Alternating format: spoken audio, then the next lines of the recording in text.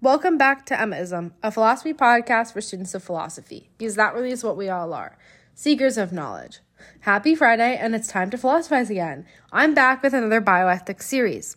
The last one, in fact, because I just ended my time being a TA for a bioethics class, and it was so much fun to teach. I'm just wishing my students the best of luck on their final exam, and this is for them. This episode is the first of this series that spans from human research ethics to moral obligations of start and end of life care, and there is content in between that, like influential codes and personhood, but the one you're listening to now is on human research ethics. So let's just get into it. I'm going to divide it into Nuremberg and just talking about that entire situation, then going to human research. First, Nuremberg, then. So, in August 1946, an International Scientific Commission on War Crimes of a Medical Nature, the ISC, met up to set up war crime tribunals. The 1946 to 1947 Nuremberg Doctors Trial, U.S. versus Karl Brandt et al., was part of a series of American trials designed to hold Germans, 23 German physicians and ministers, accountable under international law for crimes against humanity, war crimes, and membership in a criminal organization. So, who was Karl Brandt? The Nazis had a bioethics that was not reducible to individuals. Karl Brandt was the Nazi doctor and was trained as a surgeon. He was the guy in charge of all of the research experiments that the Nazis did. He became like a son to Hitler in the Third Reich after being a refugee coming from France into Germany proper. Brandt was convicted for making arrangements for experiments in the camps. He was also convicted in the Nuremberg trials for being a part of the T4 disability experiment programs. This was a domestic crime committed against Germans in the German medical system. The Nuremberg trials went after him for war crimes committed during the war in occupied territories. The T4 program was a Nazi German effort framed as a euthanasia program to kill incurably ill, physically or mentally disabled, emotionally distraught, or elderly people. Hitler initiated the program in 1939, and while it was officially discontinued in 1941, killings continued covertly until the military defeat of the Nazis in Germany in 1945. So, that was Karl Brandt, and the Nuremberg Doctors Trial was very influential for the history of bioethics. And it resulted in the Nuremberg Code, which was written by 3 American judges. And this gave a big warning sign to the medical profession. It was a loss of self-regulation for the profession. Why? Because it was written by the 3 American judges. If these are judge-made rules, then the medical profession was risking losing control over the core of what it means to be a self-governing, autonomous profession. And there were 2 things particularly about the code that really bothered doctors. 1, that it was written by judges and not by physicians. And 2, how could you do a study under this code with anyone who cannot give voluntary consent that we effectively need for critical studies often? We need people who are children, people with dementia, people in emergency settings, and people with cognitive disabilities to run studies, but they can't really give us voluntary consent as it outlined in the Nuremberg Code. This simply couldn't be the standing rule of ethics and, medical ethics because it was too confined. And it's due to note that none of this applied to the prosecution of Nazi doctors. That would have been post facto. And so this code was an attempt to reflect ethics and law for the future. And in the realm of human research ethics, the Nuremberg Code was eclipsed by the World Medical Association's Declaration of Helsinki in 1964, which was actually later renounced by the FDA due to its unfavorable opinion on placebos. But the Nuremberg Code did admittedly create greater awareness of the importance of human rights in medical science among wide sections of the medical profession. But its specific role in international human rights law is modest in comparison with Helsinki and, more significant declarations and acts, like the Belmont Report, per se. I will talk about that in a different episode. But the legacy of the Nuremberg Code shows the fundamental importance of a robust, organized medical profession that protects its independence from political interests and its ability to chart its own moral course, yet at the same time is open to the essential role of governmental and national agencies to protect the rights and well-being of human research participants. And the Nuremberg Code, isn't really even actually respected by the U.S. government. And we'll see that when I talk about human research ethics right now. So, official ethical codes on human research generally agree that subjects must give their informed voluntary consent to participate. The study must be designed to minimize the risks to the subjects and offer an acceptable balance of risks and benefit. In this way, they mean that the risks ought not to be unnecessary or excessive. Risks must be offset by potential benefits derived from the research, and subjects must be fairly selected to avoid exploitation or unjust exclusion. And subjects' privacy should be protected, confidentiality of the research data ought to be preserved, and also prior to the research being conducted, it must be reviewed and approved by an independent committee like the IRB. So, those are 5 general guidelines, just kind of big buckets to put things in that, are pretty uncontroversial. All of the codes that have ever existed have really agreed on these things. So, makes sense. And clinical trials that try to adhere, they're supposed to adhere to these pillars of human research. And clinical trials derive the strongest and most trustworthy evidence of a treatment's impact on human health. They're designed to test a medical intervention in humans. And clinical trials are typically organized into 2 groups: the experimental group, where the treatment is evaluated, and the control group, which is a baseline comparison. Clinical trials might be placebo-controlled trials or active-controlled. That means that it's either against basically a sugar pill or something that has been proved effective in the same realm, treats the same thing, and you're just trying to prove that it is more effective. Clinical trials also might be blinded or double-blinded. This double-blinded is the preferred effectiveness. Blinded is when subjects don't know, and it's only the subjects who don't know where they are lying in the experimental and the control group. And then double-blinded is that subjects and researchers don't know, both of them. It's just kind of like patient A and group B, and, we don't know which treatment group B is getting. Patient A doesn't know what treatment they're getting, and they don't know that they're even put into group B. Then there's also the fact that randomized controlled trials are even more reliable. This is even better than a non-randomized controlled one because it ensures that control and experimental groups have comparable relevant characteristic, and it also minimizes potential bias that can creep into a study when researchers unconsciously assign preferred subjects into a particular group, control or otherwise. And I'll just motivate this very quickly with a personal example. So I was part of this study for chronic back pain. It was a mind-body study at a hospital in Boston, and we signed up. I signed up via email. They screened me with questions over the phone, and they determined I was a good fit for the study. And kind of told me that, all right, so we're gonna accumulate more participants, then separate you all randomly into groups, and we'll progress on the trial. You'll get some kind of treatment or a placebo. They told us it's placebo-controlled. And I was like, okay, sure, I'll do it. It's fine.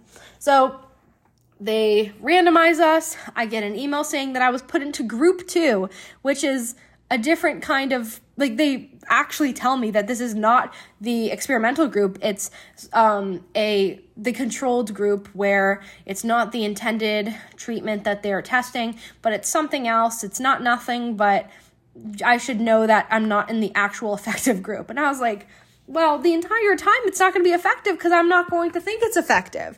You already told me I'm not in the group where the experimental treatment is getting put out and learned. And, you think that one's going to work, but you're putting me in the mid group. No, that doesn't work. So it wasn't a very effective study. But, it is what it is. So rarely, if ever, can a single clinical trial establish the safety and efficacy of a treatment. That's why phases are important to trials. There's phase 1 through 4, and they go through starting from testing the safety to testing the effectiveness of long-term use. So phase 1 tests the treatment in a few people in small doses in order to determine safety, adverse effects, serious adverse effects, and that the phase 1 trials are non-therapeutic. That's important here. Phase 2 test the treatment in a larger group for further safety and preliminary indications of effectiveness. So, it's not just dosage here, but we're also trying to see, is there something there that seems to be promising? And if there is, they'll progress on to phase 3, which is further testing the treatment in a larger group to establish efficacy and to, compare the testing with active control groups where there's some other active treatment going on at the same time if there's a comparable one, and you're trying to prove efficacy or better than the other one. So after phase 3, then the FDA would approve it if it's effective and safe. From phase 3, it'll go into the market. After it goes into the market, and there's been some people who've been using it for a while, they'll probably do a phase 4 trial, which is post-approval testing of the treatment to assess effectiveness and side effects of long-term use. So, phase 1, safety. Phase 2 starts to become therapeutic. Phase 3, active control. It's already, using a treatment that has been proven somewhat as effective. And then phase 4 is the post-market trial. And we get into this question in clinical trials of beneficence and placebos. Principles of autonomy, beneficence, and justice ought to apply to standards for human subject research. Beneficence is at the heart of the disputes about whether we ought to give someone a placebo or not, whether that is right. The obligation to help or not harm subjects often seems to conflict with the aim of doing science. The use of control groups challenge our duty to promote beneficence. In randomized controlled trials, even with the use of placebos in phases 1 through 3, physicians and researchers are in doubt about the relative merits of the treatment. So they're said to be in equipoise, rationally balanced between the alternatives. And so oftentimes, people who are responding to this conviction that the use of control groups challenges our duty to promote beneficence, we say that the physicians actually can't be guilty of violating the duty because, they're rationally balanced between, not knowing it does work and not knowing it doesn't work. So, yeah. A clinical trial is conducted to find out which of the two treatments or more is better for a patient and whether a particular treatment has any worth. But of course, this process entails that patients in the control group will often get less than the best available treatment or no genuine treatment at all. That's the placebo. Some argue that the permissibility of enrolling patients in such a study is questionable, since by doing that, they're being treated merely as a means to an end of the scientific knowledge. But many reject this worry. The doctor is also treating the patient as an end, potentially, by obtaining consent to participate in the trial and by ensuring the potential risks are commensurate with the potential benefits. The physician is at once fulfilling the primary duty of a doctor to the patient and the secondary duty of a researcher to the research subject. But in clinical trials, patients are randomized into experimental and control groups where they may not receive the treatment that the physician believes is best. But defenders of randomized studies contend that the doctors breach no duty to their patients. If the efficacy of the treatments being tested is unknown, that is, if there's no good evidence for preferring that patient be assigned to one group rather than another, being in doubt about the relevant merits of the treatment, these physicians are in this state, rationally balanced between, the different groups. They can't be guilty of offering treatments known to be less than the best available, basically. That's the argument. And, it still raises the concern about placebo. Usually if a medicine is making it to a phase 3 and phase 4 trial where, there probably is an active control, the scientists are pretty confident that this can perform well. This experimental drug can do good things. So can the deliberate non-treatment of patients ever be justified? The widely accepted proviso is that the use of placebos is unethical when effective treatments are already available. And if there's an established therapy, the new treatment must be compared to it in an active controlled trial. This is what happens, though. Ethicists that don't know this might be living in the ivory tower. But some argue that when the disease in question is potentially fatal, using placebo controls may be wrong even if there is no established treatment, just an unproven but promising one. So if we're dealing with some terminal illness that is, very, very acute, then using this experimental drug might be even better than just leaving a placebo group and with nothing, not even the experimental drug, even if we haven't tested its safety or effectiveness yet. So those are two views on that.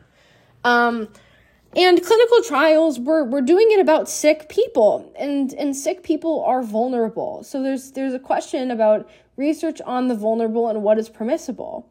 The essential moral conflict in this is the duty to shield the vulnerable from abuse and its conflict with the aspiration to benefit them or society through very needed research. Therapeutic research is generally acceptable. It may put the vulnerable at risk, but it offers them benefits equaling or outweighing the limited risks. And it is important to obtain informed and voluntary consent from vulnerable subjects. Ethical concerns become heightened for people in poverty, children, institutionalized patients, and individuals in developing countries. And it's important to note that a lot of philosophers think that an injustice is only committed if the study participants are denied any treatment that should otherwise be available to him in light of the practical realities of healthcare resources available in the country in question for the people in question. So this is pretty interesting because we're limiting the possibilities for care to someone's country, which might be morally insignificant because where people are born in the world may just be random. And it seems morally insignificant that the country in which one lives in should dictate their experience in prolonging and living a healthy life. But that's what a lot of philosophers believe. So now I'm just going to transition really quickly to talk about some ethical transgressions by the U.S. government. So despite demonstrated awareness of ethical codes, post-Nuremberg, the U.S. government still performed many ethically questionable human research. I'm going to talk about the human radiation experiments and the Guatemala STD studies. So the Human Radiation Experimentation Project came out of the Clinton administration in 1994.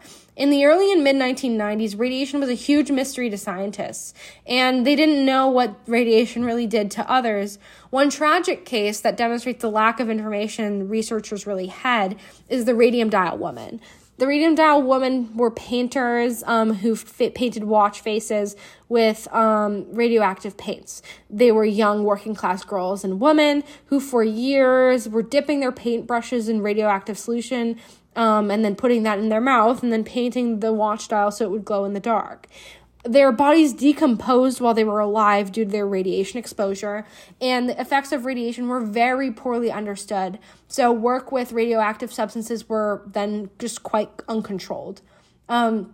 Then came this guy named Don Mastic, who was a chemist working on the Manhattan Project that had liquefied plutonium explode on him and into his mouth, and he survived. This created an imperative for the government to figure out how to protect lab technicians who were working with plutonium. And at this time in history, scientists knew from experiments with rats how quickly rats excreted plutonium, and that plutonium was a bone seeker. So they wanted to see plutonium's effect on human beings, and so they decided to embark on secret human radiation experiments. Nothing secret in the government is ever good, but the University of Rochester was also complicit in this. They were one of the campuses that had a Manhattan Project contract, and there were people available at Rochester, institutionalized in the hospital, who could participate in these secret experiments. So, in 1945, a telegram from the University of Rochester to Los Alamos reported 3 plutonium injections. There were 18 plutonium injections in total that were done to patients at Rochester who likely could not have given informed consent because of the greater concern of the government regarding the Manhattan Project's impact on worker safety. Other radiation experience like that at the Fernald School in Waltham, Massachusetts, demonstrates another case in this 1940s, 1950s era of exposing potentially non-consenting individuals to radiation for experimentation purposes. For this experiment, Quaker Oats actually wanted to give boys in the orphanage breakfast cereal with trace elements of radiation in order to prove that their cereal was more efficiently going through people's bodies. Crazy experiment. But this came to light in 1993, and it was followed with a 1998 almost $2 million settlement. So the National Committee on Human Radiation Experiments was created after Eileen Wellsome of the Albuquerque Tribune put a face on the public data of Americans injected with plutonium during the secret government experiments. In this article, it came to light that the government also, in 1993, intentionally released radiation into the environment without notifying affected populations. The human radiation experiments were significant for the history of bioethics because it revealed how the government applied medical ethics in practice. The government decided to secretly conduct the human radiation experiments in order to sacrifice a few people, patients that were already suffering from other ailments, for the well-being of many who worked on the Manhattan Project. These experiments were secret because the government knew that what they were doing was wrong. The telegrams are worded in ways that reveal the researchers' knowledge of the guidelines regarding informed consent and good human research practice at the time. Yet, they disregarded that. So, the U.S. government is a transgressor of human rights, even just internally with their own civilians. But even further, they stretch that disregard in bioethics to other countries. So we'll take the Guatemala STD studies. The need to find superior treatment for STDs in the military was a critical motivator for the Guatemala experiments. So during World War II, gonorrhea rates among soldiers, sailors, Marines, they were all as high as 325 cases per 1,000. So that's a very high case number. So in the 1940s, the U.S. Went on these Guatemalan studies to test whether penicillin could be used to treat people's STD infections. And so the U.S. went to Guatemala because of many reasons. Prostitution was legal, and prostitutes could go into prisons and army barracks. So when that did not give enough infection to test, they started to inject it directly into individuals. And I mentioned Tuskegee on here in my last bioethics series, but the guy who ran Tuskegee, Dr. Cutler, was also linked to Guatemala. In Tuskegee, though, the men were already infected with syphilis. The focus was to deny treatment there. In Guatemala, the people were infected with syphilis by the government, and treatment was given or attempted to be given and that was the point. The subject participation included commercial sex workers, prisoners, psychiatric patients, soldiers, children, basically everyone under the sun. There are about 1,300 subjects in international STD infections due to this, and children were quote-unquote only used for diagnostic studies. I don't know if I believe the U.S. government in that, but there were many methods of this, and these STD studies once again demonstrate the U.S. government's secrecy and avoidance of facing the actual good research ethic guidelines that were put in place. These experiments were completed on a public health service and NIH grant. There was a Guatemalan institution cooperation, which is significant because it implicated them too in the ethical transgression, when they could have served as a safeguard for ensuring the well-being of their own people. These experiments also occurred during the Nazi doctor trials, which illuminates the fact that the government was not attentive to the ethical guidelines like the Nuremberg Code that was tested to mirror the existing practices of the U.S. in human experimentation. The President's Commission and Retrospective Moral Judgment, that's the report that they decided to publish based on this, showed that the government knew that what they were doing was unacceptable. And there was an experiment at the same time in Terre Haute, Indiana, on syphilis in which subjects did give their consent. So the U.S. knew of the rules. That's the point here. Human experiments have been a long part of U.S. military medical practices. They are provoked by national security concerns, and much medicine has been learned from at least some of these incidents.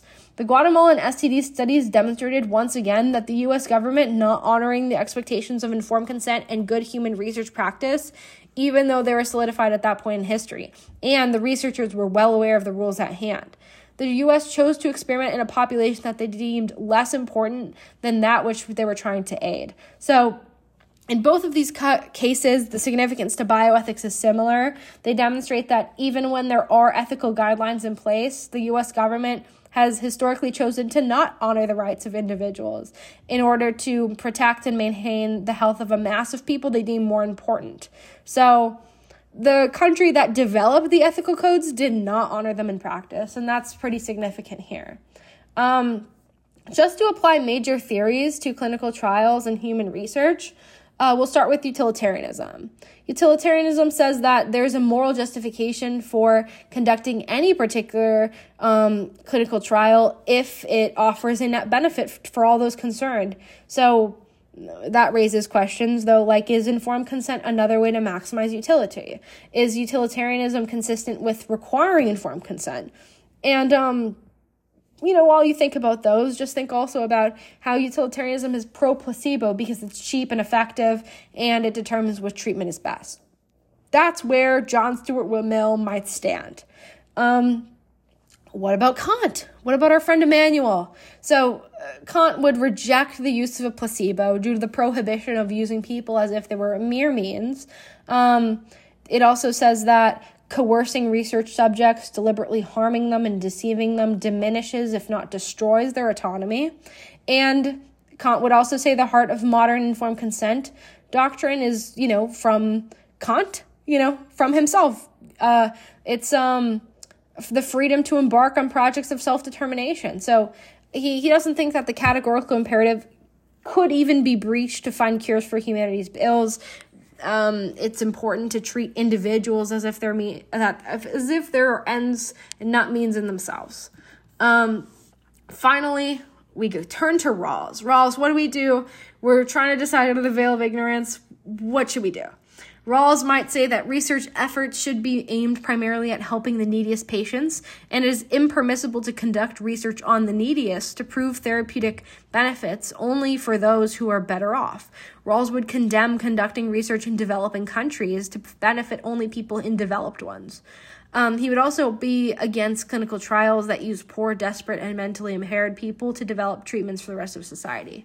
So it's pretty straightforward. We got John Stuart Mill, Kant, Rawls on the track, and we can see where everyone falls. So that's it for this episode.